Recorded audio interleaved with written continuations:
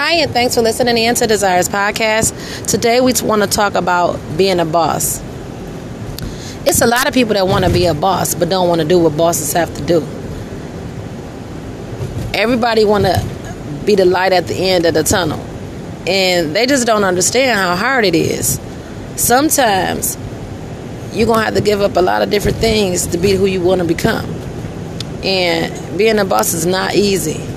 Don't let nobody fool you and get you hyped up and thinking that it's all peaches and cream, and you see everything on social media and you think, oh yeah, they a boss.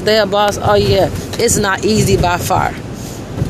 The sacrifices, the time, it's just, if it ain't one thing, it's another when becoming a boss.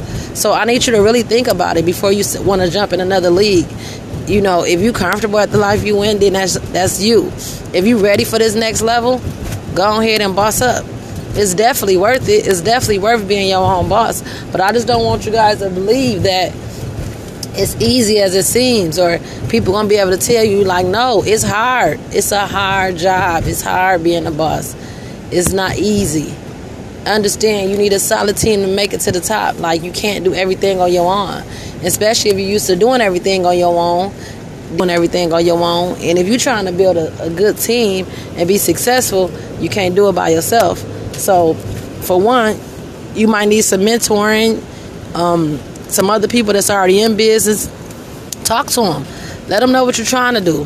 Figure out what can you do, because sometimes you can be a boss, but at another level, like, you know what, I need a partner in this relationship, because this ain't gonna work, you know. And it's not a relationship like that. It's a business relationship. Like, anything could be a relationship. So don't think that you need a mate. It's a difference. A mate is different from being in a business relationship. So don't get it twisted. You just need a powerful team. You need a couple people on your team that can help you get to the top. Yeah, you can do some online stuff by yourself.